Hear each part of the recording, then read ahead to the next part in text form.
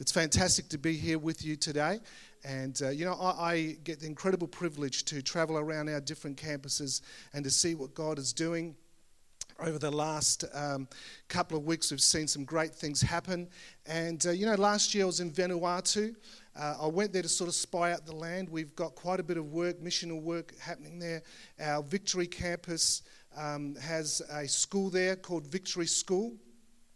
Actually, in a couple of weeks' time, Pastor Steve Maisie will be here, the campus pastor down here, and he's an amazing guy. I'm going to get him to fill you in on some of the things that are happening there. But, last year I was there, and I really felt in my heart that we were to expose and give an opportunity to our young people to do some missional work. How many of you believe that's a really good thing? Sometimes when we think of missions, we just think it's for the older people. But I believe there's an army of young people that God is raising up to do missions. And so when I got back, as you know, we do the Hope Tour here, which is a mission-based concept to go into different schools. This year again in June, Pastor Charles will be heading that up. We're going to 22 schools and see God do some amazing things. Connected to that is what we call our History Makers Conference, where about 400 to 500 kids come together, and it's really a training ground. It's an opportunity for young people to really be raised up. And last year I was talking to Mason, who heads that particular conference up. He's only 24 years old. One day I'm going to get Mason to come and preach here. He's 24 years old, and to see what God is doing through his life and his wife Jess is absolutely amazing. I said, Mason, I really believe it'd be great for you to take a team and get an opportunity to do something missional in Vanuatu. Well, last week they took a team of apostolic young people in different apostolic churches representing our movement to Vanuatu and see some great things happen. Now, Gene represented our church here. So, Gene, why don't you come up here? Why don't you give him a big, big hand as he comes? And Gene's come to Singapore with me. We also were glad that he went to Vanuatu. And so, Gene, tell us a little bit about what happened in Vanuatu. Yep. So the whole trip was just a massive blast, full of highlights. And like Nick was saying, that we've done History Makers plenty of times in Bendigo, and it's a massive highlight for our youth and myself. So it was just absolute privilege just to go over there and take the conference to the people of Vanuatu. Where was I going with it? I forgot what I was going to say. Some of the highlights I was going to say was my main role to go over there was to look after 9 young people, 9 young missionaries from our church, just to look after them and do that. But, man, it was amazing to see because they just raised up to their roles and they served from their heart and just with great maturity. So really, I had the easiest job because I didn't have to do anything because they just did everything. But I was able to focus on facilitating with the History Makers conference, and it just ran so smoothly and just really amazing. Great to see the response that we had. A few more highlights were going to see the village of Black Sands and the Victory School of Hope, which is up there, this here is the village of Black Sands, and some of the kids in the village, and man, they just melted my heart. They were just so gorgeous, so beautiful kids, and the teachers there really, really cared. It was just incredible to see, and when they welcomed us in, it was like family. They said these guys are here from the church, from the Victory Church. We partner them, and they just introduced us as family and just welcomed us in. It was just amazing to see. And there was about 200 kids in the school. Pretty much most of them showed up to the conference that we had. We had about 270 there the first night, and they were just so hungry to experience God. And we found out afterwards that they've never had that kind of a response from the people of Vanuatu. When Mason preached the first night, he did a salvation altar call. We had at least 100 of them up there, and so many of the little kids were right up the front. So as young as 5 or 6, they just kind of crowded to the front, and around the back we had the adults. So you can kind of see there that you can't see any of the little kids just because they're so up the front, but all these adults came up because they wanted to respond as well. So we had people from young to old come to respond to the salvation message. So they reckon that in the past that they've never seen that kind of a response. Like they're quite shy, and they might have only had one or two, but we had about 100 up there. So it was just amazing to see. And Mason did an awesome job. The team did an incredible job. For me, it was so good to kind of be there just for myself. I was meant to go with Charles, but he unfortunately had to pull out with other commitments. So I was there, and it was a great experience for me to kind of just come out of my comfort zone and just press into God. And when I was praying for young people, it was amazing to see God use me. And as I prayed, there was some young people slain in the Spirit, which was a massive first for me, and it just was incredible to see that through me that God was just able to use the Holy Spirit to touch some of these guys and have experience, and that the young people now, they've had a massive experience with God that they can take away with them and just really hold on to. And it was an amazing opportunity just to be with the Church of Vanuatu and help train them as we did the conference as well, and have them have their skills to do church a little bit better. So. Fantastic. Give him a big hand. Thank you so much, Gene. And I think Prince Charles was visiting Vanuatu, and some of our team actually got to shake his hand. Unfortunately, Gene wasn't quite dressed appropriately, and he was taken to another place. But it's amazing that some of these kids get some incredible opportunities. And you know, that's what really this is about, is creating opportunity for our younger generations. You know, the danger is that... do you know that we could miss generations of effectiveness of Christ? And we have a real desire to see that we make sure that we don't just, equip them, but we give them opportunity. And one of the things that we're talking about with Mason and with Jess about History Makers is Vanuatu was a little bit of a stepping stone. We're looking to see if we can take History Makers to Singapore, because we've got a base there, and possibly even take them to Europe. And I think that will be an incredible opportunity for our young people. Who knows what God wants to do? And there's some great things happening all over the place. This morning I did see Stephanie. Actually, you're over here. I haven't seen you for weeks and weeks and weeks. Great to see you out of hospital. I'm not sure how Jeremy is going, but I hear he's pretty well coming out soon. And I just, in 2 weeks' time, fantastic. Can we give God a hand of praise for that? You know, it's been a huge journey. And also to have Mel and Judd here. And Mel, look at you, you're in church. What an incredible miracle. Let's give God praise for that, you know, we keep moving forward in what God is doing. You know, this morning I want to just share some thoughts with you, and this thought has been, pretty well in my heart for the last couple of weeks. And, Pastor Greg and Pastor Charles keep me in touch with what's happening in this campus. And, I know many of you have been through some challenges, over the last couple of months. And there seems to be like some things happening that through some storms and some crisis. But I just want to say this, that God is on the throne and that he knows what he is doing. And so today I want to talk about the reversals of life. I want to talk about when things don't quite go as you had planned.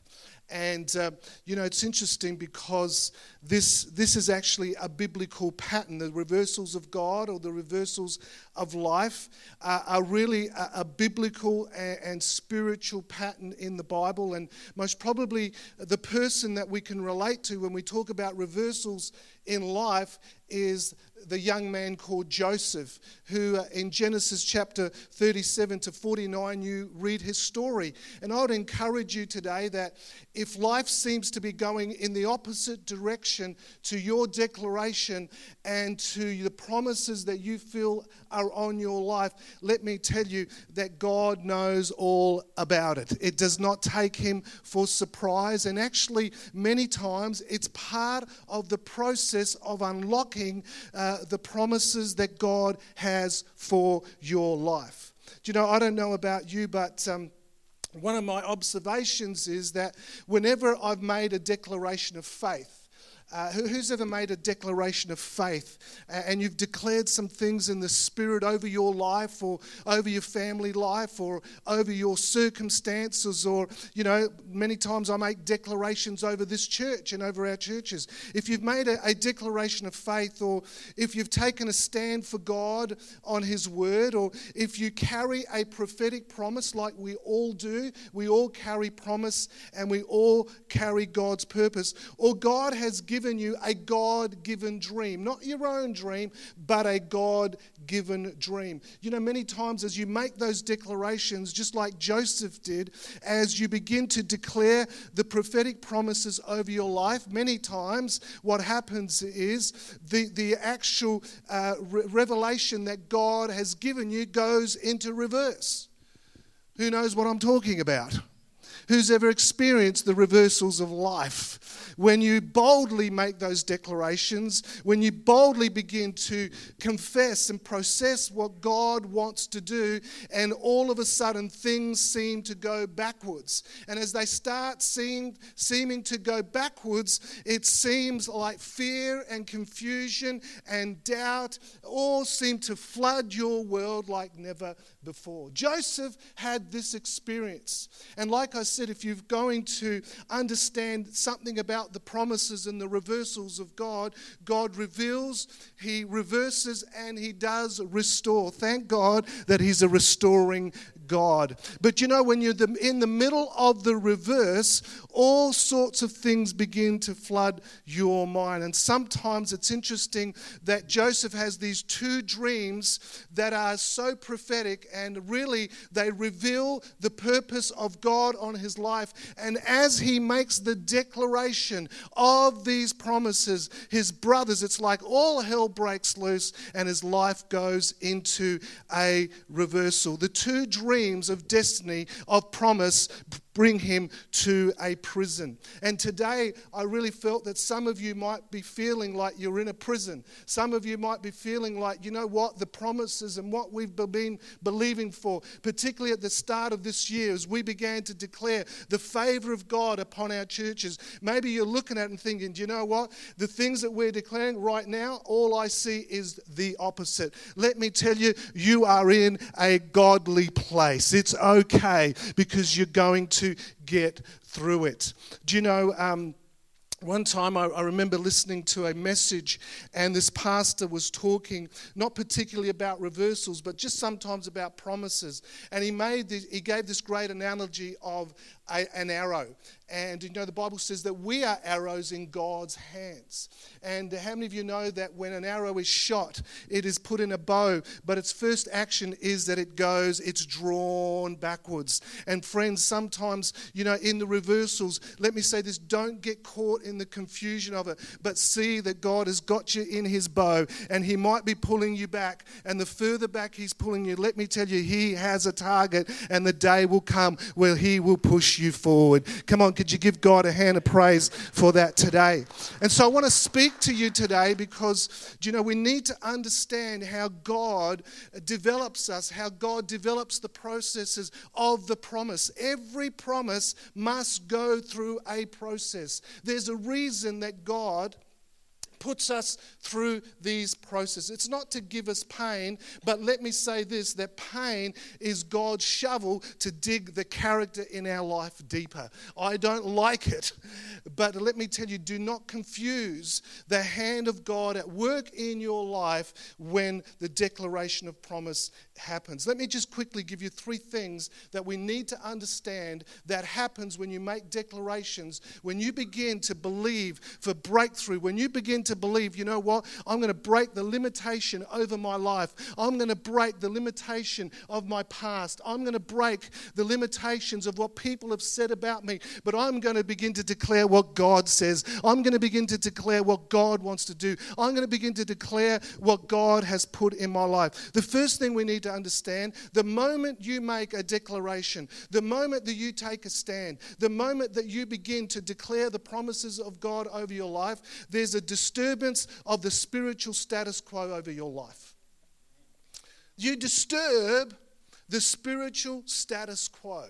Let me tell you that there is an enemy, and the devil wants to keep you in a place of unfruitfulness, a desert. He wants to keep you in a wilderness, but God wants to bring you into fruitfulness. He wants you to grow and see great fruitfulness in your life. And the moment you make a declaration, because your words are spirit. See, we live in a physical world, and let me tell you this, that not everything that we see with our physical eyes is actually happening. But when you begin to declare something, it's your words that are powerful, because your words are spirit and they bring life. And the moment that you begin to make declarations, let me tell you, I have made a lot of declarations over my life, and I have been through some reversals. When I was very, very young, I did not understand the reversals, but I understand they are part of the process of God building and shaping and releasing his purpose. But you know, you might have heard the saying, let sleeping dogs lie. Who's ever heard of that saying? Let sleeping dogs lie. And one of the meanings of that actual phrase, it means don't awaken a dog when he's asleep, because he might bite you. Now, I don't like dogs. And many of you know, it's really funny, because when I actually go to visit people in our church, the first thing I try to find out is if they've got a dog. And if they've got a dog, I say to them, could you please put the dog outside while I visit you? You know, I think that you should put the guests first. How many of you believe that? And I just don't like dogs. I'm not a dog person. And if a dog was asleep, I definitely would not disturb the dog. But, you know, there's something about this. This is quite profound. Because, you know, our words, when we begin to declare things in the Spirit, what happens is that our declarations begin to unsettle the spiritual atmosphere over our life and over our situation. And sometimes we get afraid to make those declarations or move out in the promises of God, because we know we're going to disturb something in the spiritual atmosphere. Did you know when we planted this church here, we disturbed the spiritual atmosphere in this area? And if you think that the devil just sits back and goes, whoa, this is nice, let me tell you, you've got another thing coming. Every time you declare something in the Spirit, if you need healing and you begin to declare healing over your life, let me tell you, there's a spiritual atmosphere that tries to stop that and contain you and put a lid on you. But our God is great. Our God is great. You know, if you read 1 Samuel chapter 1, verse 10, we read the story of this lady called Hannah. She was barren. The Bible says that year after year after year, she cried out. And because of her barrenness, you know, she was contained. There was no blessing on her life. And, you know, every year they would go, her husband would take her to the temple for the yearly sacrifice. And when she went to the temple, it was overseen by Eli, a prophet.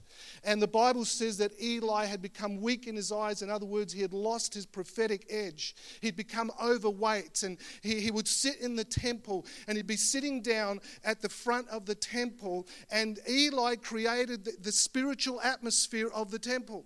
And one day, the Bible says that when Hannah went to the temple, she was so grief-stricken because of her barrenness. Everybody, because Eli set the spiritual atmosphere, and everybody would sit in the temple, but because of this incredible desire in her heart to have a child, she stood up. And the moment she stood up, she broke the spiritual atmosphere, the spiritual status quo. Eli was shocked and told her to sit down and thought she was drunk. Let me tell you something. The moment you make a declaration, the moment you take a stand, the moment that you make a declaration that God is great and he wants to move through your life, let me tell you, you will break the status quo. But you know what? Let it be broken for the name of Jesus Christ. The second thing we need to understand, that every time that we step out, there is a resistance. There's not just a resistance to the Spirit moving, but there's a defiance. There is a defiance to try and stop you from moving forward. Daniel chapter 10, you know the story. I think Charles alluded to it a little while back. In Daniel chapter 10, it talks about that the moment he began to pray, that God heard him. And if you read the actual scripture in Daniel 10:13, it says the prince of Persia, he said, the prince of the Persian kingdom resisted me for 21 days. But friends, let's keep pushing through because God is able to do amazing things. The third thing that happens when you make declarations and you begin to move in the promises of God, things will get worse before they get better. Now, I don't know if we should amen at that point, but you know what I mean? But I understand your heart on that. Things, friends, let me tell you, the moment you step into enemy territory, the moment you say, I'm going to take ground, the moment you say, hey, I'm going to declare the things of God, the promises of God over my life, just like Joseph. Let me tell you, friends, as he began to open his mouth about the dreams that God gave him, all hell broke loose. Things got worse. The reversal, literally, his brothers hated him. They wanted to kill him. Eventually, they sold him. He was put literally in a pit, and they wanted to kill him in that pit. One brother stood up and said, don't kill him, and they sold him to Egypt. There he was put in Potiphar's house, falsely accused. Let me tell you, this arrow was being pulled back and back and back and back. And friends, sometimes the worse things get, let me tell you, the further God is going to shoot you forward. If you are in the purposes of God, trust God that he will bring you there. Things can get worse. Do you know, medically, it's proven that if you actually have a wound or you have an infection and that you're given antibiotics, usually what happens is that actually your body, as the antibiotics begin to fight your body, things get worse. The infection, the fever just seems to rise until there's a breakthrough and healing comes. And that is so true for us as people who carry the purposes of God. So what do you do? What actually do you do if you're in a reversal? What actually should be your stance? What should be the place of your heart when you are in a reversal? The first thing that we need to understand is there is a bigger picture. There is a bigger picture. You know, there is a danger that sometimes when we're going through reversals that we get caught up in the pain and the crisis of the reversal, and the pain becomes our prison. And we lose focus. But we need to understand that God is up to something, that there is a bigger picture at work. And today, I don't know if you are in a reversal. I don't know if the declarations that you made this year over your life, or that you've been making over your life, or that you've been believing for, maybe in your heart you are in that reversal. Let me tell you, there is a bigger picture. And don't get caught up in the moment of the pain. Don't get caught up in the crisis. Let me tell you, it's easy to do that. It's easy to just focus on the ground and on the things that are happening, but the Bible tells us to look up to where our help comes from. There's a bigger picture. Romans chapter 8, verse 28 says this. I love it. It says this. And we know, please hear this, and we know that in all things, God works for the good of those who love him and have been called to and for his purpose. There's a bigger picture. Everything that you are going through, everything that is happening to you in your reversal, is God is going to use all those pieces that seem broken at the moment, all those pieces that seem scattered. God is going to use them to put the picture together. And when you see it, and sometimes it's funny because I have been in reversals, and there are things in my life at the moment that are in reversals. But let me say this, every time I've walked through the reversal, I've come at it and I can see, now I can see what God was up to.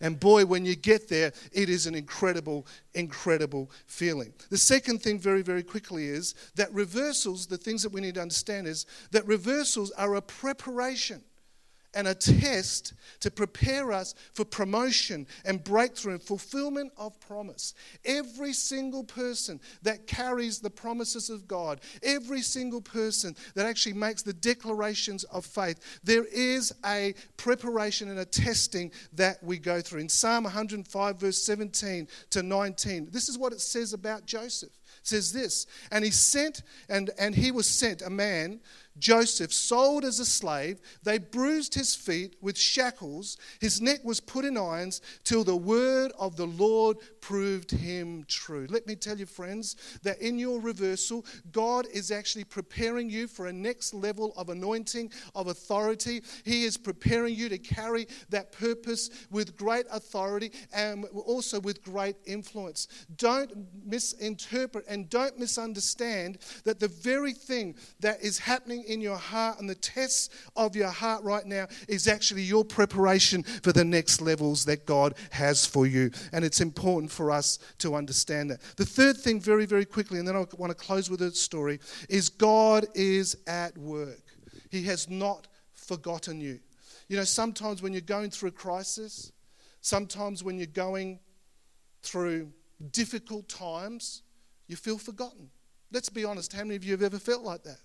How many of you have ever been through some crisis and you felt like, you know what, I'm being forgotten. God has abandoned me. Let me tell you, God has a great memory and he's not forgotten you. Sometimes we feel forgotten. You know, one day I want to preach a message about the God who does not forget. God does not have Alzheimer's. God does not have some condition of the mind that stops him from remembering who you are and what you're going through. And Joseph, we see Joseph, he comes to the prison. And he comes to the prison. And, you know, God brings these two people to him who come out of Pharaoh's court. The story's in Genesis chapter 40, verse 14. He brings a cupbearer and a baker who actually served Pharaoh. And they have dreams, and Joseph interprets those dreams. And one of them, to the baker, he says, well, things aren't going to go quite well for you. But to the cupbearer, he says, God is going to restore your place back to Pharaoh. He was the cupbearer. He would taste the drinks of Pharaoh before he drank them to see if they were poisoned. Not a great job to have, but he had some special drinks. He said, when God restores you to that place, please remember me. Please remember me. Funny thing is, when the cupbearer got restored, I think he was so overwhelmed and so thankful that he was free that he forgot Joseph for 2 years. Friends, let me say this to you. People might forget you, but God will never forget you. Don't think that right now with what you're walking through, don't think God has forgotten you.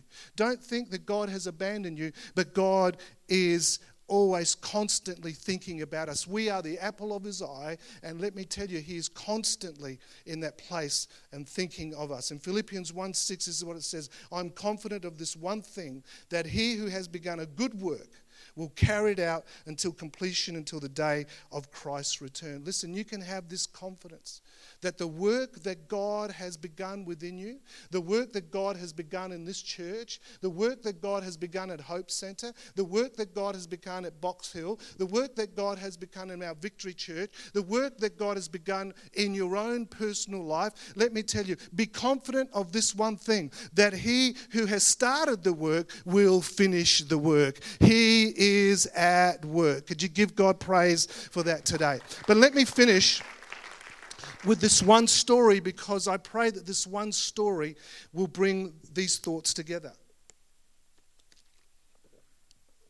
About 15 years ago, my wife and I were asked to plant a church out of our mother church in the city of Adelaide. We lived in Adelaide. And our pastor at the time, it was a large church, it was about 3,500 to 4,000 people, had an incredible apostolic prophetic mantle on the church. And we were commissioned and sent out with great words of encouragement, with great declarations of faith, and we were sent out to plant the city campus. We started with 40 people, and you know, at the beginning what happens is you get excited. You know, whenever declarations are made, you get excited. It's a little bit like marriage and weddings. You go to a wedding and they declare these great things to each other, and then the marriage begins. Who knows what I'm talking about? Sometimes the marriage goes into a bit of a reversal. And until you can work through that reversal and allow that reversal to build, let me tell you, these patterns are right through our life. You make a declaration like Ryan and Christy did. Now, this is not, I'm not trying to curse anybody. It's just a reality of life. That's how you grow up. That's how you mature. It's through your reversals that you mature. So your reversals that something happens in your heart. The reversals test to see who you are, what you've built on. If you're going to carry a promise, Joseph had to be tested to see if he could carry this incredible call of God upon his life. You know, sometimes we think it's really easy, but, you know, in our Box Hill church, we've got this doctor. He's a surgeon. Boy, I'm glad that they've tested that guy. I am so glad. Because if he hadn't been tested, there's no way I'm going to let him operate on me. So why do you think that carrying God's call and promise on your life should be something flippant? Why do you think that, you know, that you should just go, well, it's been declared it's going to happen? You'll get tested. It's part of the process. I know right now, listen, I know what's ahead. I can see what God is doing. You know, revelation comes. He reveals things to your life. Our movement right now, in a couple of weeks' time, we're going to our national conference. Our national leaders, and I've been asked to be one of them, I know some of the stuff that we're declaring over the future of our movement. It's very exciting. The declaration is the easy part. Are we going to be big enough to be able to carry what we've declared? We've made some declarations over this church. This church, this campus, is still in the infancy stage. It's only 5-6 years old. I want to tell you something. This campus has been called to prophetically and apostolically plant churches and plant couples. We're going to be raising people up. And let me tell you, they won't just stay in Melbourne.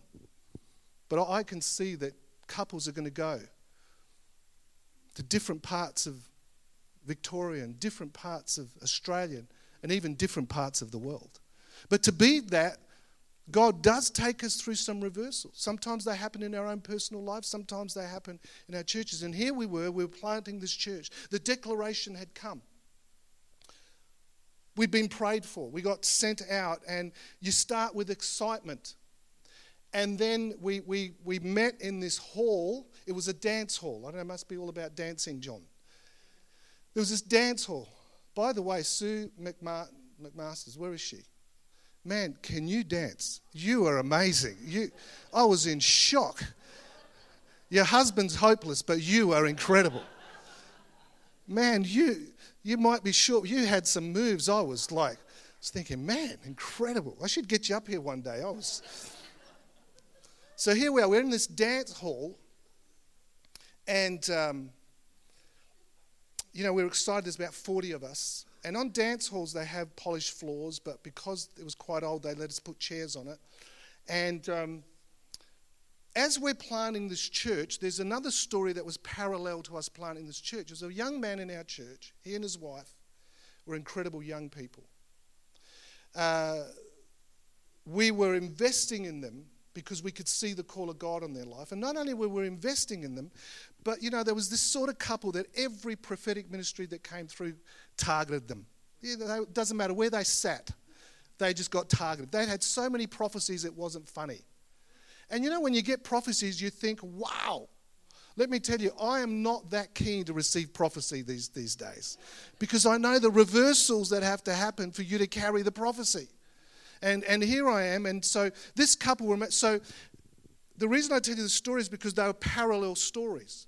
As we are building the church and as we're planting this church, this couple is going through their own journey. And so what happened is, you know, we were told by the people in the hall, in this particular hall, we said, look, we've got to polish our floors. Can you go out for about 3 weeks and then come back?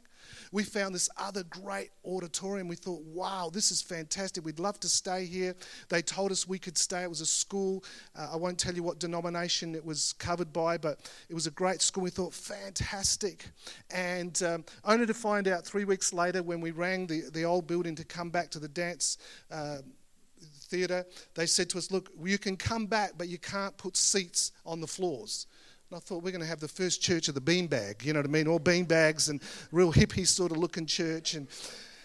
And we said, look, we need chairs. We've got some older people too. And they said, no, sorry, that's the conditions. And we thought, okay, well, great, we'll lock in this other building, only to be told, sorry, you can't have this. So in 1 week, I lost 2 buildings. Talk about declaration. And let me tell you, I wasn't very happy. And I actually started arguing with God. Who's ever argued with God? Put your hand up. Who knows it is absolutely useless trying to argue with God. I was saying, excuse me, God, it'd be really good if you help me here. I'm trying to build a church for you. It's your church. It's your building. It's called manipulation. Have you ever tried that with God? It doesn't work. Don't go there. We found out of desperation, Tabor College let us have one of the rooms. I'll never forget it. It was upstairs. We had to carry all our gear up. The lift didn't work. Now, let me tell you the story. It took us 2 years before we found the building that would eventually become the building where we saw our church explode. 2 years. In that 2 years, we moved to 7 different buildings. So Uni Hill, we had it easy. 7 different... If I had known that when they made all those great declarations, I would have said, forget it. You can keep that. It's a bit like Moses. Do you think when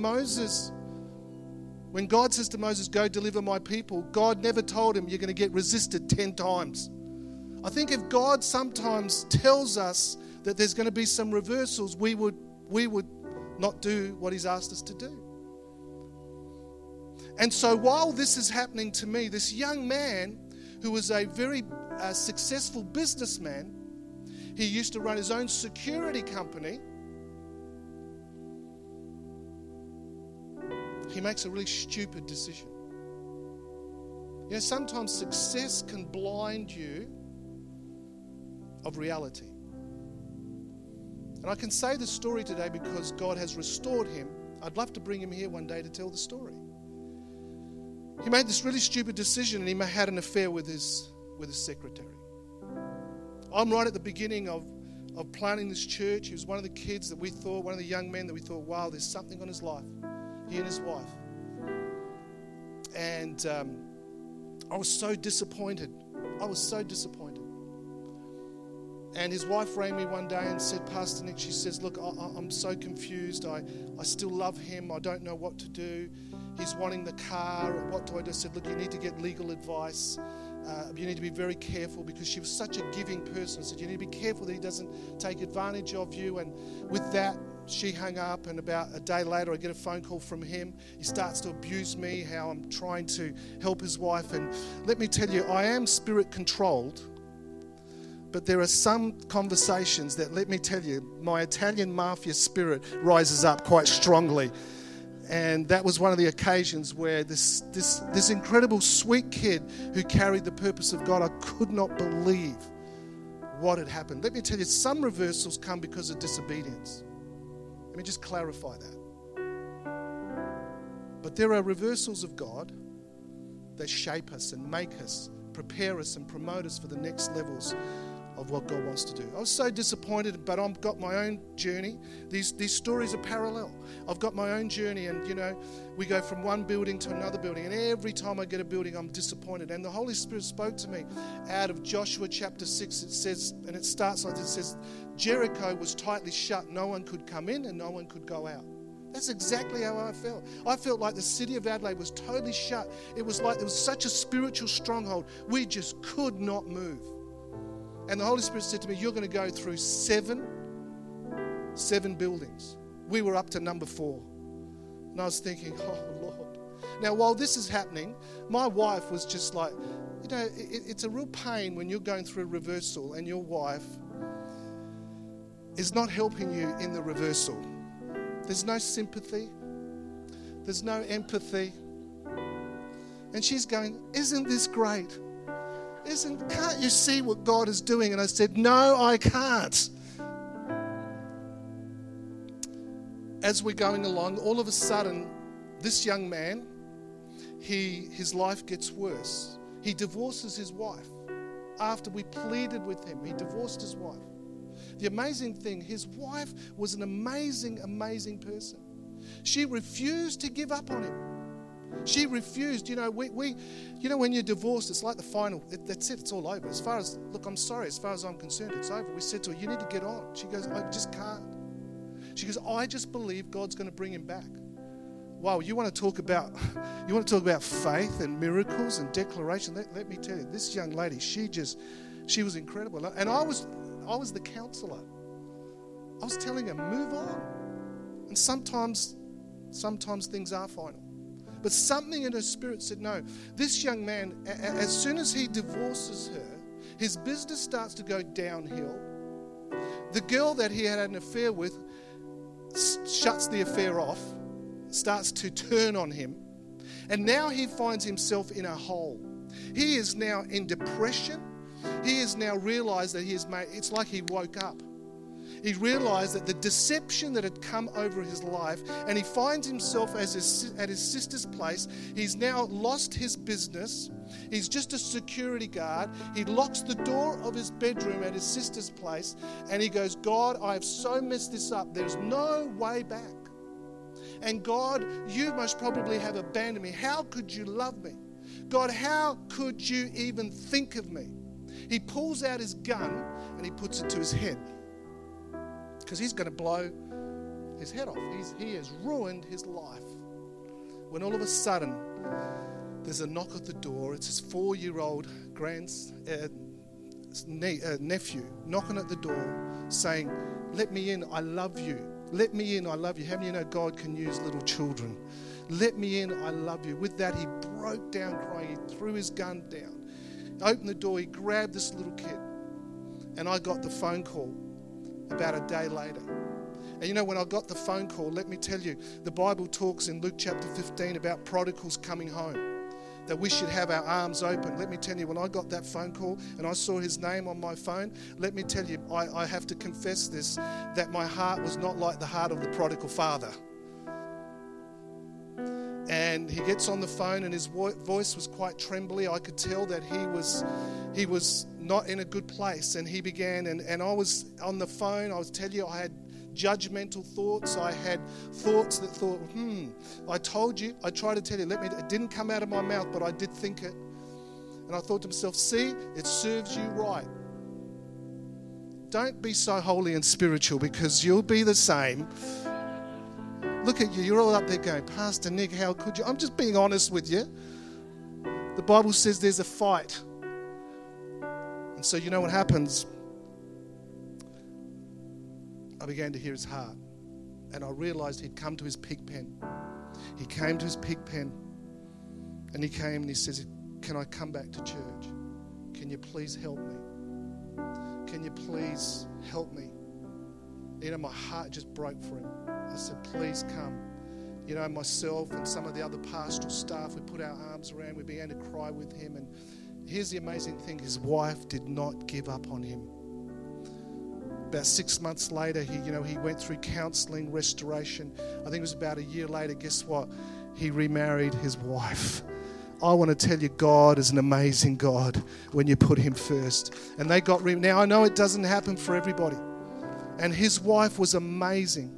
She had to go through her own counselling. She had to go through her own pain. But you know what? Let me tell you, this couple is together. They've now got 3 children. They've adopted a child. They are an amazing couple. And God can restore the dreams of our failures. So what happened? I'm on this journey, and I'm still trying to build this church. We're going through another building. This young man happens to start his business again. It's like the favor of God just kicks in. Everything that had been stolen and taken away from him, God begins to restore. As he begins to restore it, he finds himself in this incredible, unique situation. In Adelaide, they have the Royal Show. They do it in Melbourne, I think in other states too. But in Adelaide, it's really quite a huge thing, and they've got huge, great buildings. He happens to get the security contract for the Royal Show. They love him so much because he's saving them so much money that they give him an office for $1 a year. That's all he has to pay. He's got staff. They work out of there. He goes to their board meetings. I'm looking for a building. I'm on my 6th building, and I'm still angry. And Missy over here is always smiling after every service, and I'm thinking, you do not understand the pain that I'm going through. 6th building. And I talked to him one day and I say, hey, is there any way, do you have any buildings? He goes, Pastor Nick, there's one that's about to come. He says, but it is nearly impossible to get it. It'd have to be a miracle. I said, I need a miracle. We just can't find a building. Nothing. It's like the city is just shut. I am in a total reversal of promise, of declaration. And he rings me. I didn't take the call, but he left a message on my phone. And he said, Pastor Nick, I can't come and negotiate on your behalf because there'd be a conflict of interest. But if you ring this guy, then I've already spoken to him about you. He's the general manager of the rental of the buildings and things like that. Hopefully you'll be able to get an interview, an appointment with him, and you'll be able to somehow do something. Let's pray that it's a miracle. So my wife and I, we play it back on our phone, and this young man says, hey, you need to ring this guy called Grant Pickett, and this is his number. My wife says to me, she goes, Grant Pickett. She goes, I think I went to school with a guy called Grant Pickett. Now, those of you who know where Meredith comes from, she comes from this little country town called Melrose. The reality of that happening is like a needle in a haystack. I said to her, Meredith, I said, who would go to school, in Melrose? I said, you've only got 250 people. There's more sheep than people there. I said, I am not going to put my neck out and ask him if he knows you. She goes, you should, because I'm guaranteeing you that's the guy I went to school with. I'm in a reversal. I'm on my 6th building. We are desperate. We need a miracle. I ring up this guy called Grant Pickett. I thought, what have I got to lose? I thought, God, nothing seems to be working. I'm exhausted. I said, Grant, how are you? I said, I told him about the young man who worked there, and I said, he's given me your number. He says, yes, he's spoken to me. I said, Grant, before we talk about, some negotiation, possibly that we can maybe work together, I said, listen, you didn't happen to go to school in a place called Melrose, near the Flinders Ranges. He goes, yeah, I did actually. He goes, how do you know that? I said, you weren't in the same class as a girl called Meredith Bishop. He goes, Meredith Bishop? He goes, man, I have not seen her for years. He said, why do you ask? I said, well, I married her. And he said, you poor guy. I thought, man alive. That's exactly what he said. Little did I know that Meredith used to hound him because Grant Pickett was really, really smart. And she'd always go to, Grant, can you help me with this guy? Grant, can you help me with that? Anyway, cut a long story short, we were in like Flynn. It was literally, I took Meredith to the first appointment. I thought, this might help. I said, is it going to help? Who knew? Did you know we landed in this building that no one else could get? The reversals of God got restored. The journey of this young man, one was in disobedience, one was in destiny, and yet God works all things for good for those who love God. You know what, friends? If you're in a reversal, please hear me. Keep your eye on the bigger picture. Do you know, everything that you're going through right now is part of the puzzles that God's putting together. One day, when the restoration happens and when you come to that place of destiny, when you come to that place where the fulfillment of the dream and the promise that you carry, whether you're carrying it for your kids, whether you're carrying it for your family, whether you're carrying it for healing, whether you're believing for 1 child or 2 children or 3 children, whether you're believing it for your church, whether you're believing it for your community, let me tell you, every little piece, every piece of pain, every tear that you have cried, God bottles it and will use it to refresh the next season of your life. Would you stand to your feet right now? Would you give God a big hand of praise and thank Him for His word?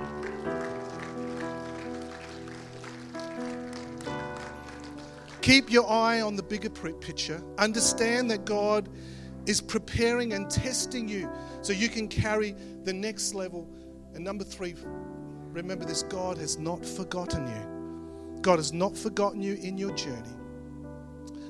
But He, at the right time, will raise up and put together the situations, and one day you're going to look back. You know, it's amazing. Testimonies are fantastic because they are the declaration that you've passed the test. And I'll never forget standing in that building when we got our church in that building, and everybody was applauding. Everybody was really caught up in this incredible situation that God had brought us in. Can I just say this to you? I remember, and I was thinking to myself, God, how can I doubt you? How can I not believe that you are a faithful God? How can I, the way that this happened, God, was an absolute miracle. Do you know this building went through a reversal? We stand here today, this building, to get us here, there was a reversal. It was huge. I remember being in that reversal, and for a week I was in a dark place, and God reminded me, if I've done it before, I'll do it again.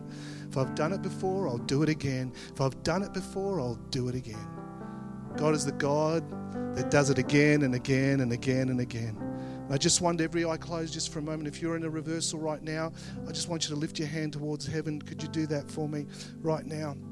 There's hands going up everywhere. Just put your hands up really high. Just allow the Holy Spirit, just for a moment, allow the Holy Spirit just to come and clear just those barriers in your mind and in your spirit. Because I want to tell you, when you're in a reversal, man, doubt and fear and all these things come and they begin to invade us. But I want to tell you right now that God is at work.